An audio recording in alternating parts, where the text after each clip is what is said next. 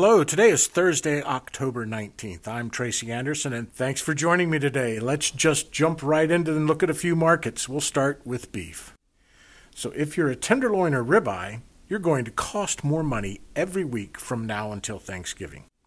This is the time of year we see our biggest pricing of these two items, and this year will be no exception. Loins usually move lower, but I don't think we'll see that this year. I don't see them getting crazy expensive like ribeyes and tenderloins, but I don't see rock bottom prices we often see. There just isn't that much beef available. Harvest last week was 617,000 head, down from the prior week of 628,000 head, and way below last year of 662,000 head. These lower productions are keeping product availability tight. Ground beef has been moving lower, and that has ended, though I do hope we don't see much moving higher. Rounds and chucks are pretty steady again this week. This is the time of year. Buy it now. Next week will be more money.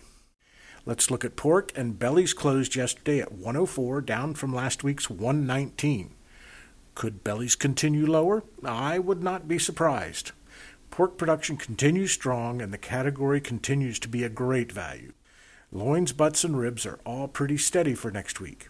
Pork production was 545 million pounds last week, about 2% up from the week before, and about on par with the same time last year. I continue with my recommendations, menu pork. So let's look at poultry, and let's get the bad news out first. Avian flu is back.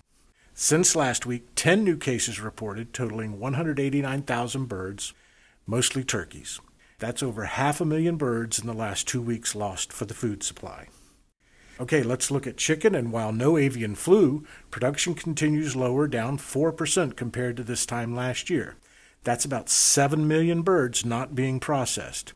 Even with lower production, boneless, skinless, random breast, and tenders are both heading lower. Wings continue steady for the second week.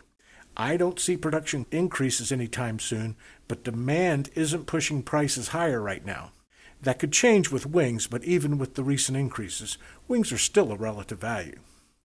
Okay, let's look at grain, and corn closed at $4.92, below $5 again, with the same story. Tepid export demand with a very large crop in harvest. Soy, on the other hand, is moving up again, with the harvest not as great as expected. Still nothing to get too worked up about, but I think we've seen our low on soy at least for the next few weeks. Wheat is firming up a bit on international uncertainty. This is about all I see making that wheat move higher. And finally, dairy. Dairy markets continue higher through Thursday. Barrel is up 5, block is up 4, and butter, while moving up the last couple days, did give back about 5 cents of recent gains. I really think this will be temporary, and it looks like a tight cream supply is going to keep these markets higher. Okay, with that I'm done. Thanks for listening, and let's do it again next week.